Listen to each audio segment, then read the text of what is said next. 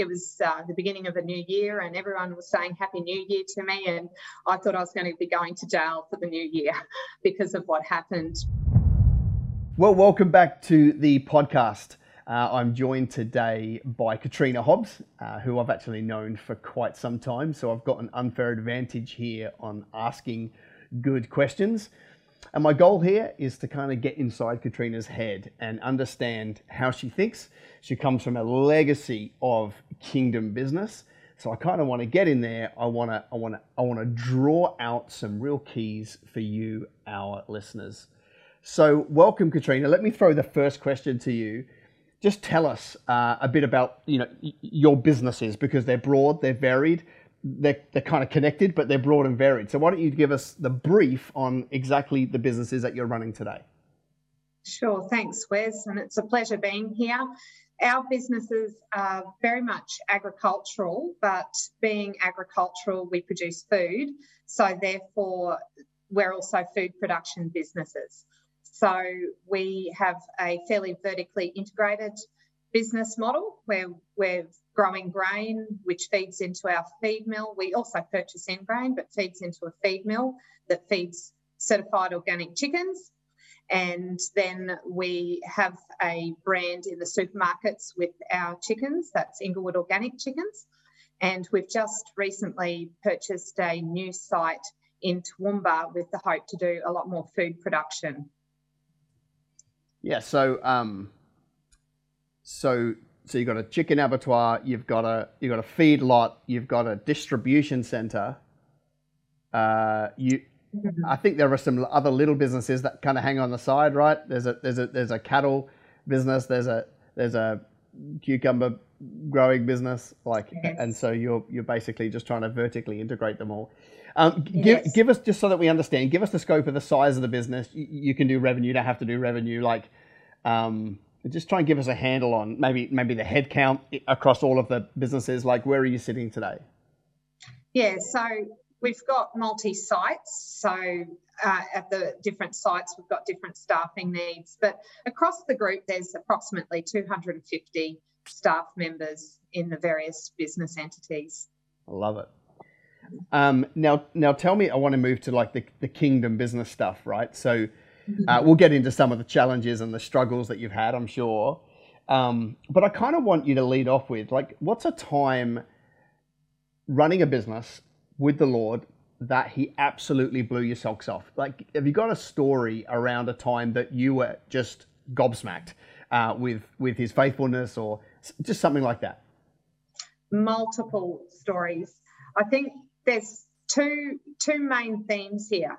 So theme number one is when you're in big trouble and God comes through for you. And theme number two is when you're launching out, when you're stepping out into new things. And I've found that God's just done more than I could ever ask or imagine. So two fairly recent examples let's start with the first one. When I was in trouble, we actually had an incident on the farm that involved a vehicle and staff not doing the right thing. And there were five teenagers in the vehicle that were doing chicken catching. And I think you know where this is heading. And that vehicle rolled. And, just the feeling that you get as an employer when, you get a phone call from your general manager, the ambulance is on site, the police are on site, everyone's on site. And your heart breaks for the people. Your heart breaks not just for the people involved, but the families involved. Your heart breaks for the management trying to deal with it. And then there's always that responsibility thing that comes upon us as employers. And it was the beginning of a new year, and everyone was saying Happy New Year to me, and I thought I was going to be going to jail for the new year because of what happened. But God was kind to us, and even though that incident was really scary, we were able to walk through that process, and we're just really thankful for the outcome that, I'm not in jail, clearly. We're able to rectify things, but that's the scary side of being in business. You just never know what's around the corner. And it wasn't particularly my doing. Like, I wasn't even on the farm. I had staff there that were probably not supervising as well as they need to. But at the end of the day, we carry that responsibility as business owners. So that was a big one. But the other one is when launching out, and there's been multiple times when we know that God's calling us into something new, and I haven't been able to guess in some regard the depth of what he's taking us into. So we've just recently purchased a new site, which is currently doing storage and distribution for our business group and for customers, external customers. And I honestly, the Lord put on my heart that this site was a good site to look at, and we started to do that. It took 12 months. There were many ups and downs. We drove past this site. I would park out the front of the site. I'd pray over it. I was walking around, and just in my spirit, my husband and I both were convinced by this stage that this was for us. And the deal fell over. And you're just absolutely shocked. You just don't know what that means. In fact, the deal fell over twice, but it really hurt the second time when it fell over, because we actually, we had an agreement, and it just wasn't, it just didn't gel. And then there was another party, and we were told that we were unsuccessful and it was all over. So I remember just saying to the Lord, well, did I hear wrong? I just know you've got a purpose and a plan for this site, and there was the disappointment and what next. But in it, I was able to find the Lord and just continue to bless the site, because I just knew that God had a purpose and a plan for the site. So I blessed the new owners, and I blessed, what was happening. And the long and the short of it is a few months later, that subsequent deal fell over, and the party came back and started talking to us. And we were able to negotiate our own terms. And once again, the God of exceedingly abundant, more than we can ask or imagine, came through for us. I love it, because they needed you more the second time round than you needed them at the start, and then they needed you. So that would be a big change.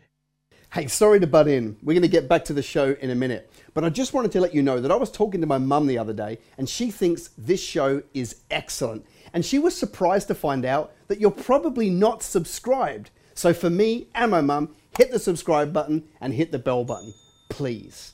All right, let's get back to the show. I want to go a little bit deeper if I can. I want to go back to the first story, right? So a couple of young guys are being young guys, and they've rolled a ute on the farm. And, as entrepreneurs, our first thought is, right, systems, processes, what do we do to make sure this doesn't happen again? But I guess the threat is still there of, industrial manslaughter is this new thing. So I guess I don't want to skip over this for the sake of our wonderful listeners. Give us some handles on how you process that personally. What was that spiritual fight like? What did it mean for Katrina in the moment? What was she doing behind closed doors that we can glean from? Yeah, it was very emotional for me. And I think when something happens to your staff, it's probably the most emotional situation that can come upon you in your business quite often, because there's a human element, there's that personal element. And I mean, at the end of the day, we're all people. I was devastated. My heart was breaking, and I guess fear does come in at that point. And the only way that I know to walk through these circumstances is to come to the Lord and to come to him in your brokenness and to voice your concerns. And, there was the emotions, the human emotions that come through that, but calling into the Lord. But the pressure got so much for me in that situation. I was actually on one of our other businesses at the time in another location, and, even getting back to the site to try and help things through was a bit of a drama. But just before I left, I just knew that the weight was too heavy for me. So I rang an intercessor who prays for me in our business, and I just said, look, I'm actually really struggling here. And that really did my soul well, because he really came beside me and prayed and encouraged me and just held me up in that time when I was feeling like I couldn't couldn't continue. Like, it just hits you. You just wonder why you go through all of this some days. It really hits you. And, you know, I think the enemy loves that space because he wants you to second guess your assignment. He wants you to second guess your call. He wants you to be shrinking back in fear, and he wants you to feel like you're going to be beaten. And I think our regulatory system can make us feel like that sometimes too, and sometimes we take a few hits from that. But the God of the impossible was able to help us walk through that, and we had reasonable processes and reasonable investigations and discussions with, you know, the powers that be that ended up being able to be resolved. Thankfully, no one was seriously injured. Yes, there were work cover claims, but we were able to work through all of those, meet our obligations and walk through. But I did struggle a lot with trying to encourage the team because it really, really affected those that were in leadership as well. And the truth is, it hurts them more than, I think, me in a lot of ways, because not everyone on my team has that foundation of Christ that they can go back to. So that has taken its toll. You know, you do your best to bring something of Christ into the situation, but the human element of any business is just the clunky element. It's one that you can't always control. You can only be who you can be, look to the Lord to change hearts, minds, or to help people on that journey or the process. I hope that answered what you're looking for. They're phenomenal answers and stories.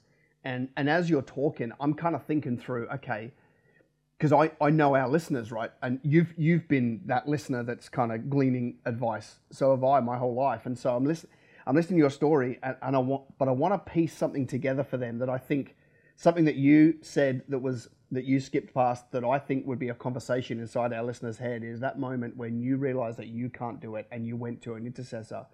Mm-hmm. I can imagine in that moment that the devil's given you a hell of a time. You're not good enough. Mm-hmm. You need to go to an intercessor because you don't have it together. The world's going to look like I don't have it together. Like, was any of that going on inside your head at the moment? Because I can imagine that's what pressure says. We should be able to handle this. You know, with God, all things are possible. And yet you just said that you couldn't, and you were quite willing to go to an intercessor to carry it with you. So you're obviously self-aware enough to know that getting help is not a problem. But there are still some people that wouldn't be able to handle that. They think they have to do it all themselves. So can you just talk into that for a few seconds? Yeah, absolutely. And it made such a difference to me when I did reach out. But I think the moment that showed me that I needed help was New Year's Day, and the incident happened the night before, and, you know, you have a restless night's sleep. I'm up early in the morning, you know, crying out to the Lord. And the kids came out, and, you know, we're in a family setting because it's a public holiday, and there was a bit of excitement, and someone yelled out, "Happy New Year," and I burst into tears. And I think sometimes at home is where the stress gets to us most.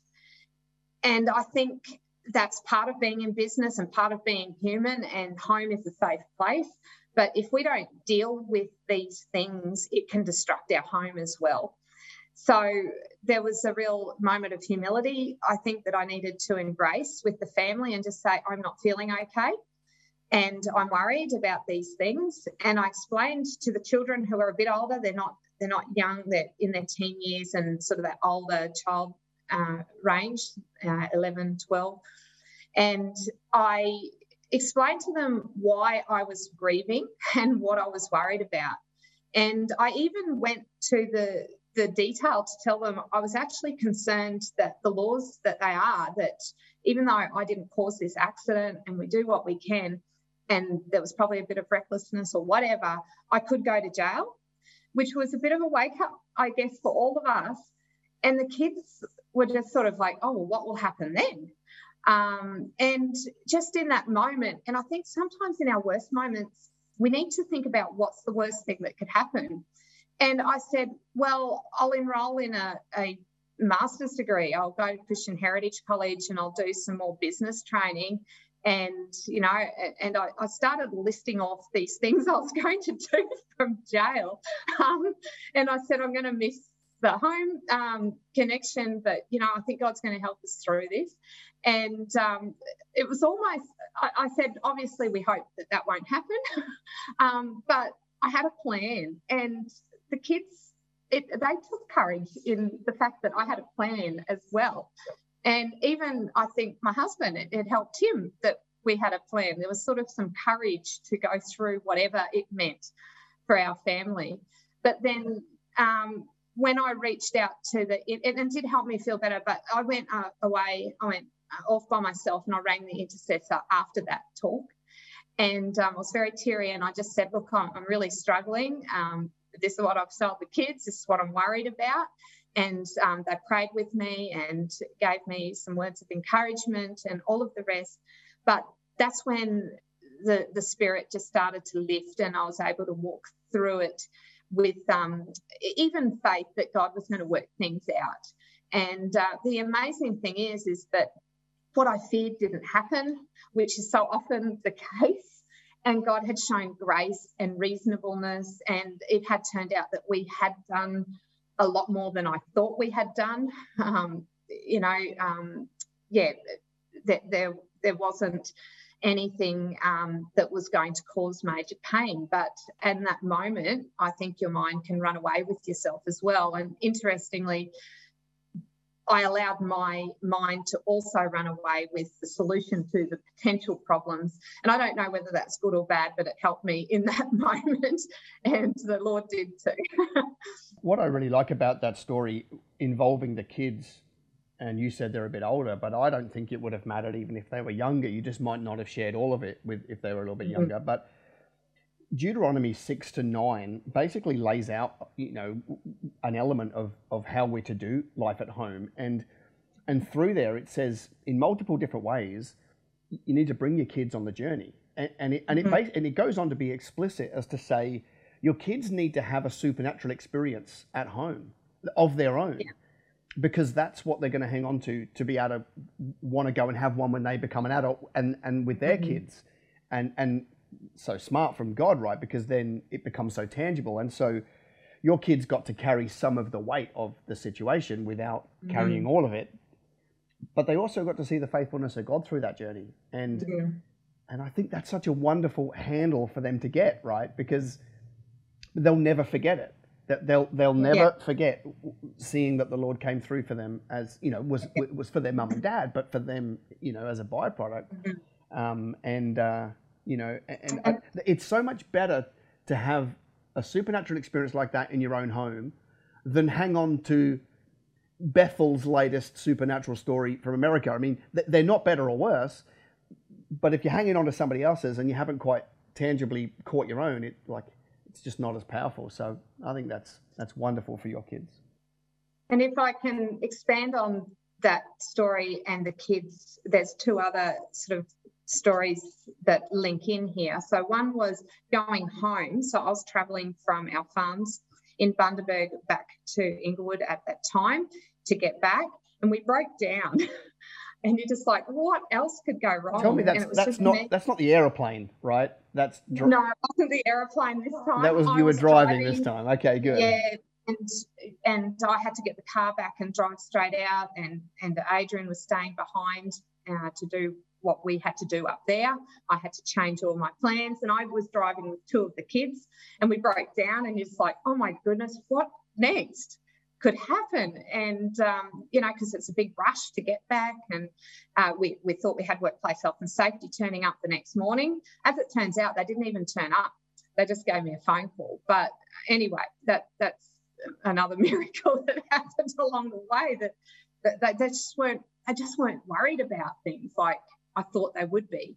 But anyway, we broke down, and I called out to a friend I knew and said, I am stuck near Kingaroy, and I knew they used to be pastor in the town. Do you know anyone?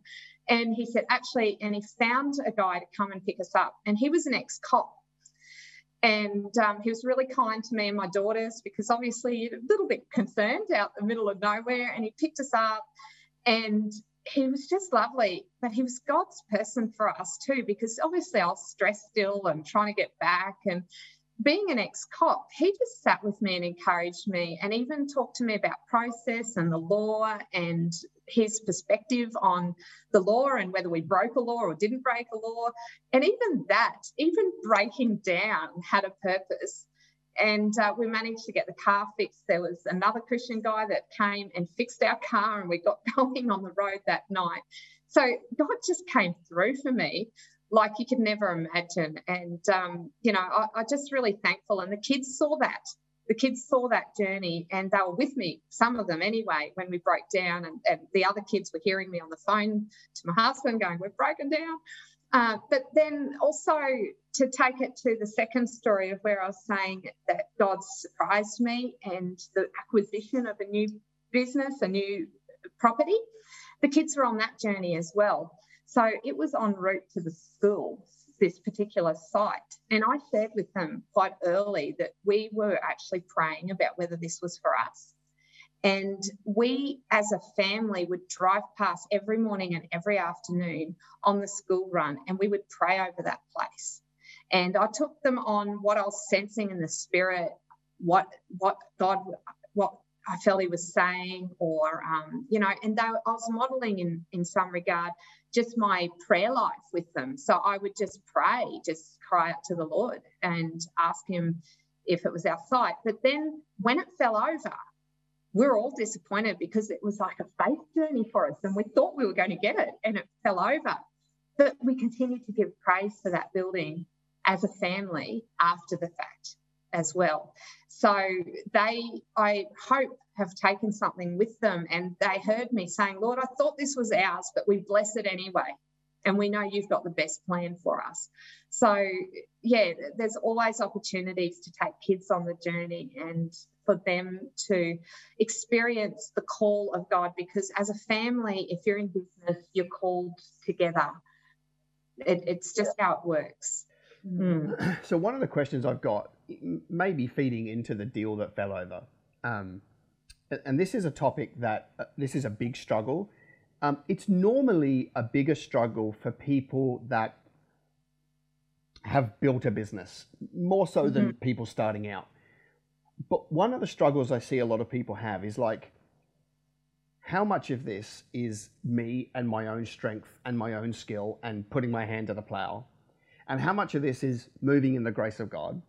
Mm-hmm. And where is that balance, right? Because you're a very capable person, right? You know how to do business. You know how to read P&Ls. You know how to make smart decisions, deploy capital, employ people. Like, you know how to do that. But at the same time, you built a massively significant business. And so I guess I just want to explore with you for a minute. Like, how do you navigate not doing it all in your own strength, but also not doing what most people do, which is kind of abdicate and sit back waiting for supernatural? Yes. To me, it's a real fine line that we're probably never on. We are always trying to pull ourselves back to what it should be. But I guess I just want you to talk into it. As somebody who's built multiple businesses over, I'm guessing, I'm going to go with about 20-something years now. How do you navigate that? I don't want to strive, but I also don't want to be lazy, and I want to do it in collaboration with the Lord. How do you find that groove? Yeah, it's a battle. You're always wrestling with it. Always wrestling with it. And I think if you're not wrestling with it, you're probably too far one way or the other in reality. And I think your Christian walk is the most important, pivotal part of that, because you're on a journey with the Lord, and he should be leading you and guiding you in that. And that's what I've found is important. The other thing I think when it comes to stepping out, if it doesn't terrify me, it's probably not that God stretch vision. That's so good. That is so good. And that's going to fry a lot of people's noodles, right? If it doesn't terrify me, it's probably not God. I absolutely love that. Yeah, so and it's been time and time again, if you're not stepping outside your comfort zone, if there is not a faith gap, there's probably, you can do it in your own strength. And so I just find that that's where God meets me all the time, is in my gaps, in my weakness, in my brokenness, and in that step between, doing something that's probably logical to doing something that is, far beyond what we could ask or imagine. And that's, there's a lot of ordinary in a business journey, but there's also a lot of opposition. And even the fact that you can overcome and that you can stand, like a lot of us have been through such a hard season in these last 2 years. And it's like we're battle weary. We're going from one battle to the next battle to the next battle. But that is also equally as faith, that faith gap, because the truth is we would have been taken out long ago if it wasn't for the Lord. So it's not always stepping out into something new. Sometimes it's a fact that you're still there, that you survived, that by his grace you are there, and by his grace you've been able to look back in retrospect and say, I don't know how we've done it, but we've managed to pay all our staff, we've managed to keep our customers, and we're still here. So I think, that there's many extremes to knowing that God is with you and knowing that you're walking with him. But when your heart is towards the Lord, he's in everything you do.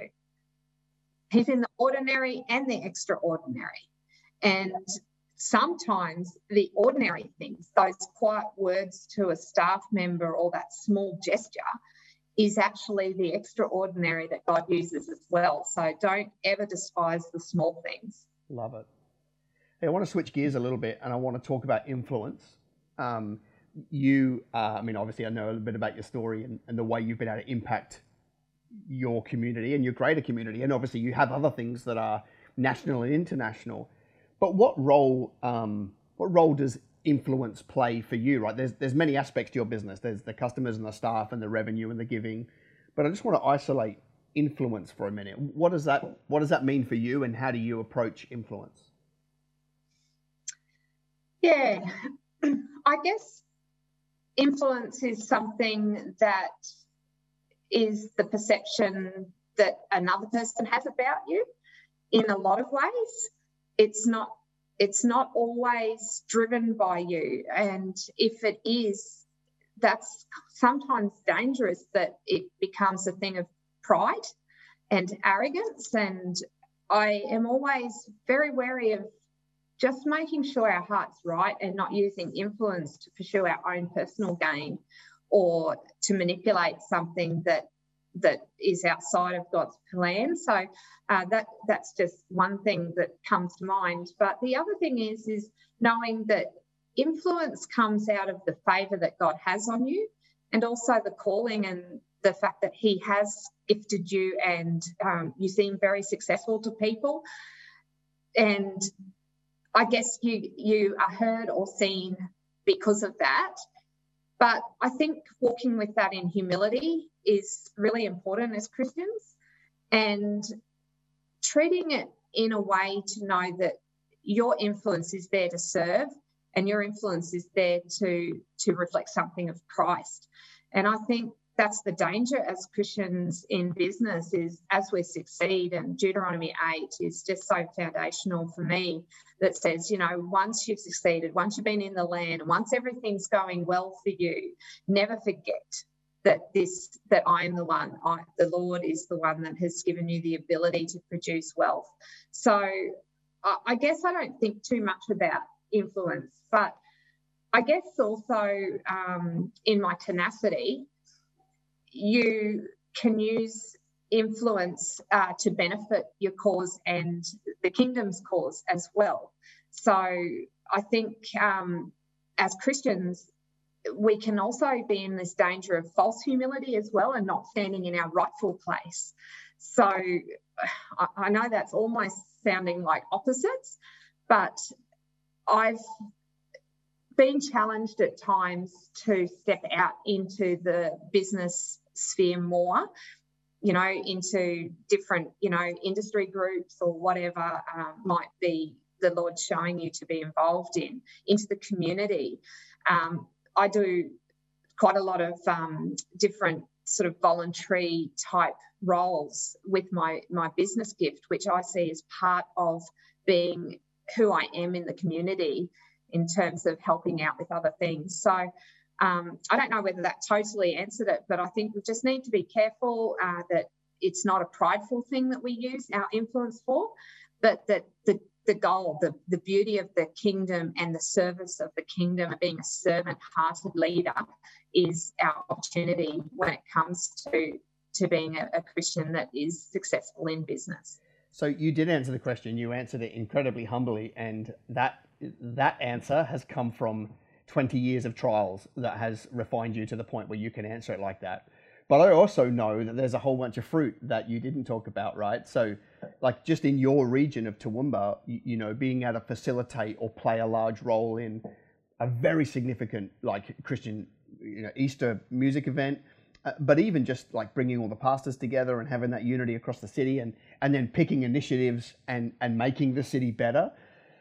You and your family have played a significant part in that. And those things have opened up because, well, one, you're humble enough that you can step into them. Two, your business has prospered enough that you can fund projects. Talk into some of those things that you have actually, by the grace of God, been able to achieve in your community. Yeah, so it's been just an absolute joy to be able to see the ability to impact the wider community in various areas. So what I've found, it's become very, very clear to me as the journey's unfolded that the word that the Lord spoke over me and the thing that and also this is a generational business over my family as well. So that foundational word, like that why for why we're in business, has been the cause that we've tended to fund and to run with. So for me, the cause that I felt the Lord speak to us, that the business call on me was there to see the breaking of the fatherlessness in our nation.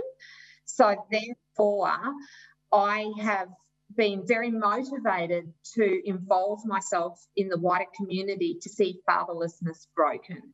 So one of the areas that we're particularly involved in is areas that touch on the pro-life message or the pro-life work that's out there, because that's the fatherless at its worst in some regard, that there's voiceless unborn children that are in desperate need of the father's love.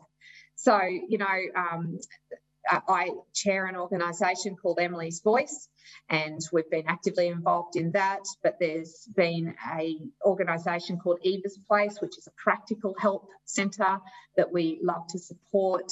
But we've also been involved in City Women Toowoomba, which is reaching out to the girls in the community, foster care in the community, providing backpacks for the kids in foster care, but also we've got dogs going into the hospitals and going into the courthouse, and all of these different initiatives that are there reaching the broken and reaching the fatherless and trying to connect children with the love of, you know, the Heavenly Father, number one, but also connected in safety in our community. So there's lots of different initiatives that come out of that. The other key thing has been unity in the body of Christ, and that was very much my parents' mantra. And what has come to be realised in that is that's sort of like the prerequisite, that unity in the body of Christ is what flows all these good works, what these good works flow from. So, yeah, we're just, it's a privilege. It's an honour that when, you know, business is going well, and even when it's not going well, there's always something that you can do or give. And I think that's another trap as business people. We think that when we're successful, we'll start to support what our cause is or our mission is. And I've never experienced that. What I've experienced is that in our lack, we've supported, and out of that, the prosperity seems to come to fund what God's bringing across your path. So I want to encourage anyone today that might be feeling a sense of call for a certain cause, but feeling like they don't have means to do that. Perhaps test the Lord in this and start to step out into that cause and be amazed at where God takes you. I mean, that's a beautiful call to arms, and I know enough about you to know that you just completely played down the good works that you do, which I wouldn't expect any less from you. I guess I just want the listeners to know that you're listening to somebody, a family here who would be in the top handful of givers in Australia, and I think that's a significant thing for us to pick up. I mean, Katrina's not going to say it, but I'll say it. The family are one of a handful of the top biggest givers in Australia, and so the bit that I want to draw out of that is, Katrina, you must be loving it, right? You've got this business that does tens of millions of dollars. You must have Bentleys, Ferraris, Rolls Royce, Rolex watches. You must smoke the best cigars. You eat at the fanciest restaurants. And you must love it every month, just trying to skim as much money off this business as you can for your own self-gain. Is that how it works? I think they'll ruin us. Look, I think that,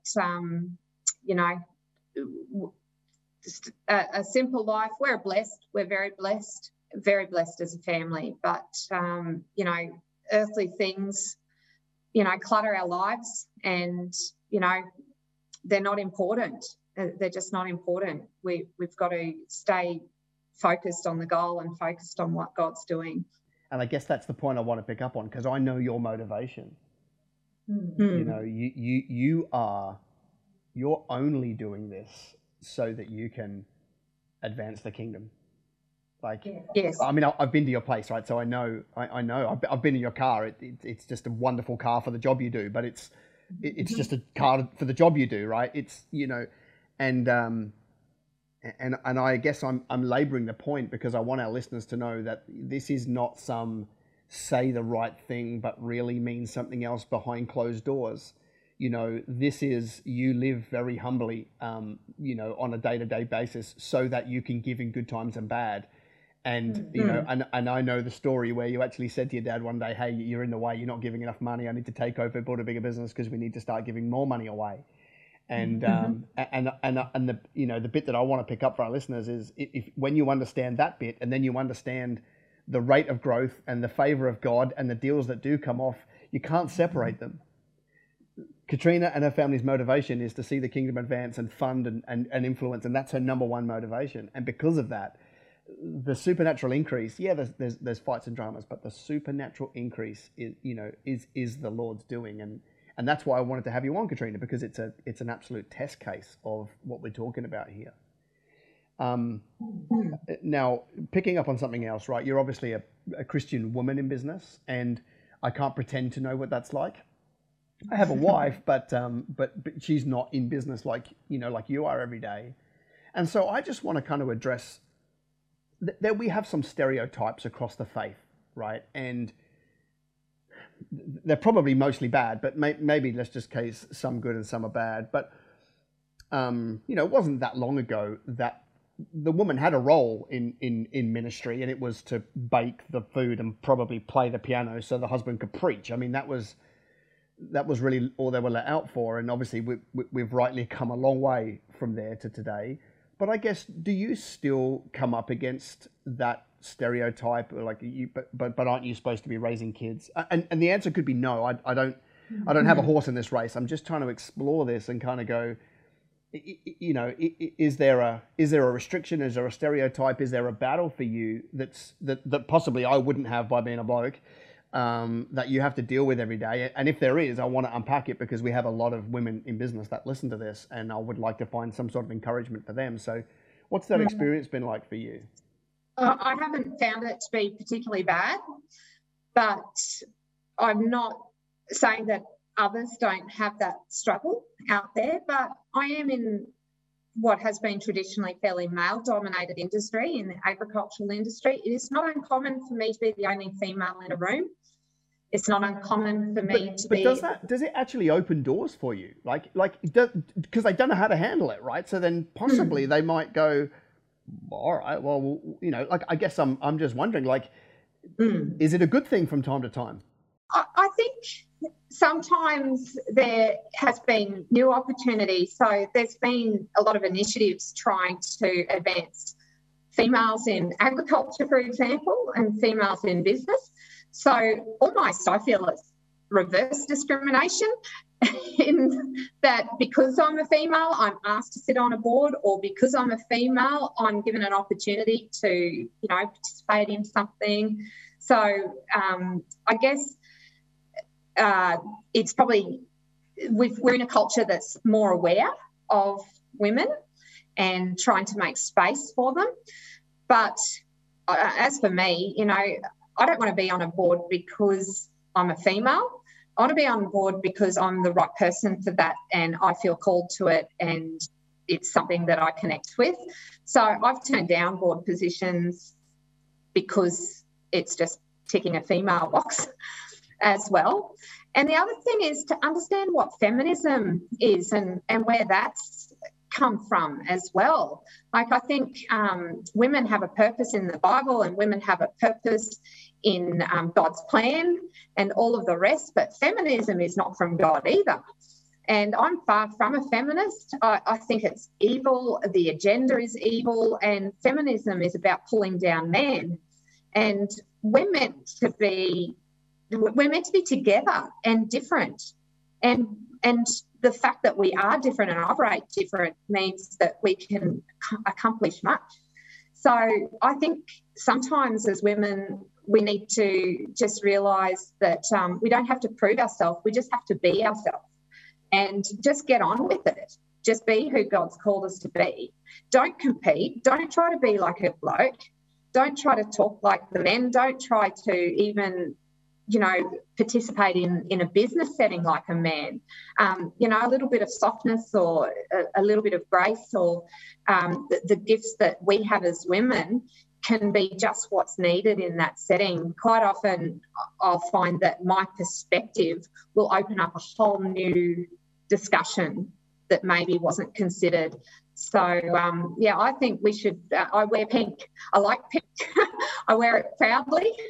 And, that doesn't mean that we're better than men. It just means that we're different and we're called to journey together. Yeah. So if there's a female entrepreneur listening right now and that's not her experience, she's getting pushed back at home or, at church. I mean, I've heard the stories, people at church saying to women, you should lay down your business for the sake of raising kids or, like your husband or whatever. And we all have to navigate multiple facets of our life. But what would you say to a woman who's got a desire in her heart to run a business, to be in the marketplace, but is getting a bit of pushback? What would you say? Yeah, absolutely. And even just this, a few days ago, I was in a meeting in Toowoomba, which was gathering different people from around the nation to talk about starting initiatives to benefit the girls in their city and the women in their city. And there was a lot of discussion about that the church stereotype on women and also on women and career as well. And I think also that silencing the contribution inside the church, it still does occur at times. Something I think you need to walk with wisdom, but know that God has a purpose and a plan for you. He created us male and female for a reason. And even if the men in your life are not exactly releasing or seeing you as who you are, God sees you as to who you are. And that's who you need to come in line with, and that's who you need to draw your strength and your meaning and your purpose from. So I know that's really difficult. I think getting the right people around you, those that will support you, is really important. Us mums in business, getting the people around to support our home and our family is vital, because that, if I'm going to feel stressed, the first place I will always feel stressed is in my home. It won't be in my business. I will carry the immense amount of pressure and stress in my business, and I'll go home and the washing up will stress me, or all the ironing will stress me, or something on the home front, like trying to get a kid to something that's important to them. So I think we need to equip ourselves and come beside get like-minded people, or even employ the support around us as well. So if the home, for a woman that, there's that tension in a home between being a career person or working and the needs of the children are a problem for you, I think you would need to be unpacking that and looking at what the most important thing is.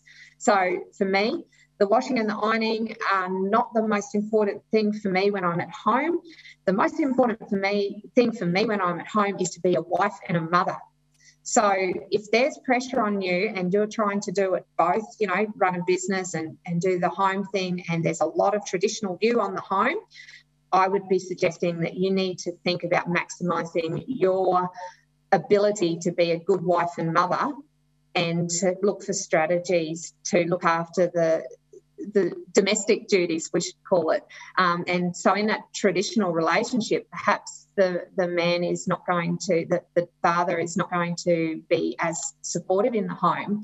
That's where I'd be saying, okay, Lord, if you've called me to this, where is my support going to come to? Because the Lord equips us. If he's called us, he equips us, and he gives us the strategy and the ability to do what he's called us to be. And I think we just need to take away the stereotypes even in our own mind as to who we are and what we are good at and what we can achieve realistically. Love it. Such a good answer, and I'm sure a huge encouragement for those listening who are facing something like that. We're going to finish up in a minute, but I kind of got a bit of a story, and it's your story that I want to relay to you and then tie it into, a final question. I remember, and I'm not sure if you told me this or your dad did around the fireplace one night or something, but it goes something like this. You were 24 years old, probably just finished uni or something. I don't know that bit. And it was something like a Saturday morning. Forgive me for not knowing exactly the details, but it was something like a Saturday morning, and your dad goes down to the local corner store to buy a paper or something, and he comes back and he says, "Hey, Katrina, I've just bought the local feedlot. Put your boots on. You start there Monday morning." So, was it something like that? That's that. Yeah, I was 20 years old. Oh yeah, okay. I was 20 years old. I was studying still a Bachelor of Business externally, and I just done 2 years. So I left school and I just done a 2-year internship with one of the managers in one of the businesses that we owned, and that was away from my parents, so it was in another town. And I felt the Lord call me back to work with my family because there was more for me to learn of my mum and my dad and to go and serve them. So we arranged for me to come back, replace me in that business, and I came back, and I was going to be my father's personal assistant, in fact. And that lasted for maybe, I don't know, a day or two, if that, because, he disappeared. He was down the street. He went to buy a silo, actually, a grain silo of a guy that he knew down the street, and he ended up buying the entire feed mill. And there were many silos there, and it was quite a rundown old stock feed mill.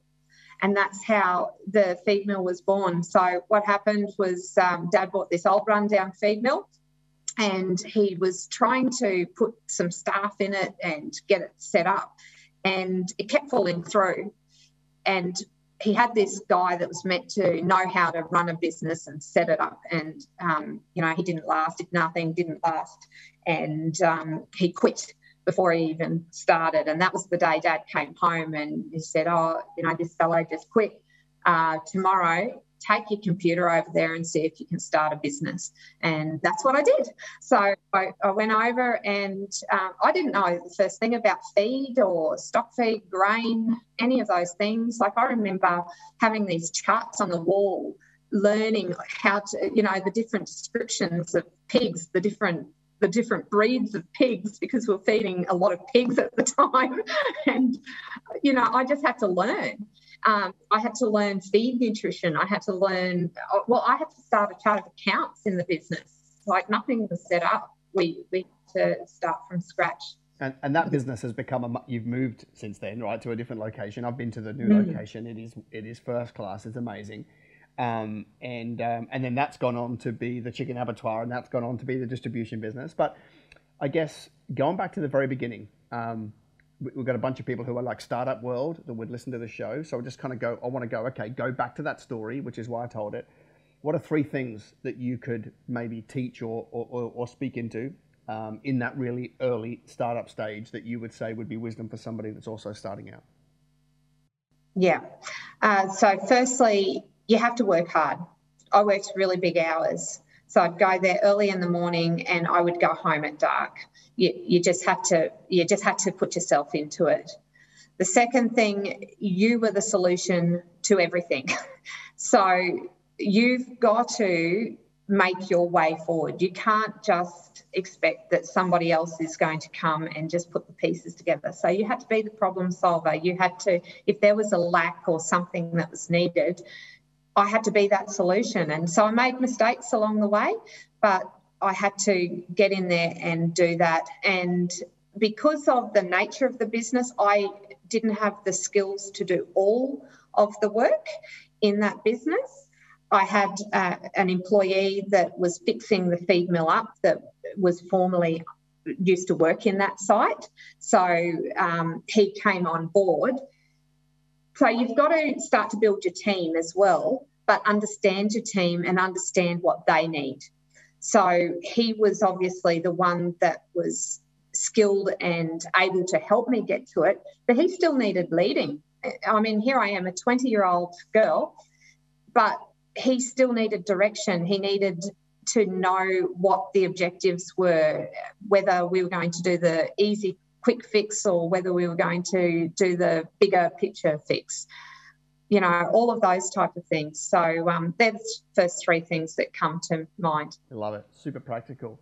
Hey, Katrina, it's been a real delight hanging out with you. And I know people will be taking so much from what you said. And of course, you know, this is distributed on YouTube and iTunes and Google and Spotify and so forth. And people can listen to it more than once, right? That's the beauty of recording these. And I know you've got a large business and it demands a lot of your time, and you've given us some, so thank you. One of the small ways that we might be able to help you is to buy more of the products that we might be able to find on our shelves. What would we be able to find and where would we find it? Sure. Yeah, well, Country Heritage Feeds has certified organic stock feed. So if anyone's got chooks, we can feed your chooks. So our website's organicstockfeed.com. We'd love to have a chat to you about that. But we also do organic chicken meat, and that's available in multiple Coles stores, but not all Coles stores because they can be a little bit selective where they range.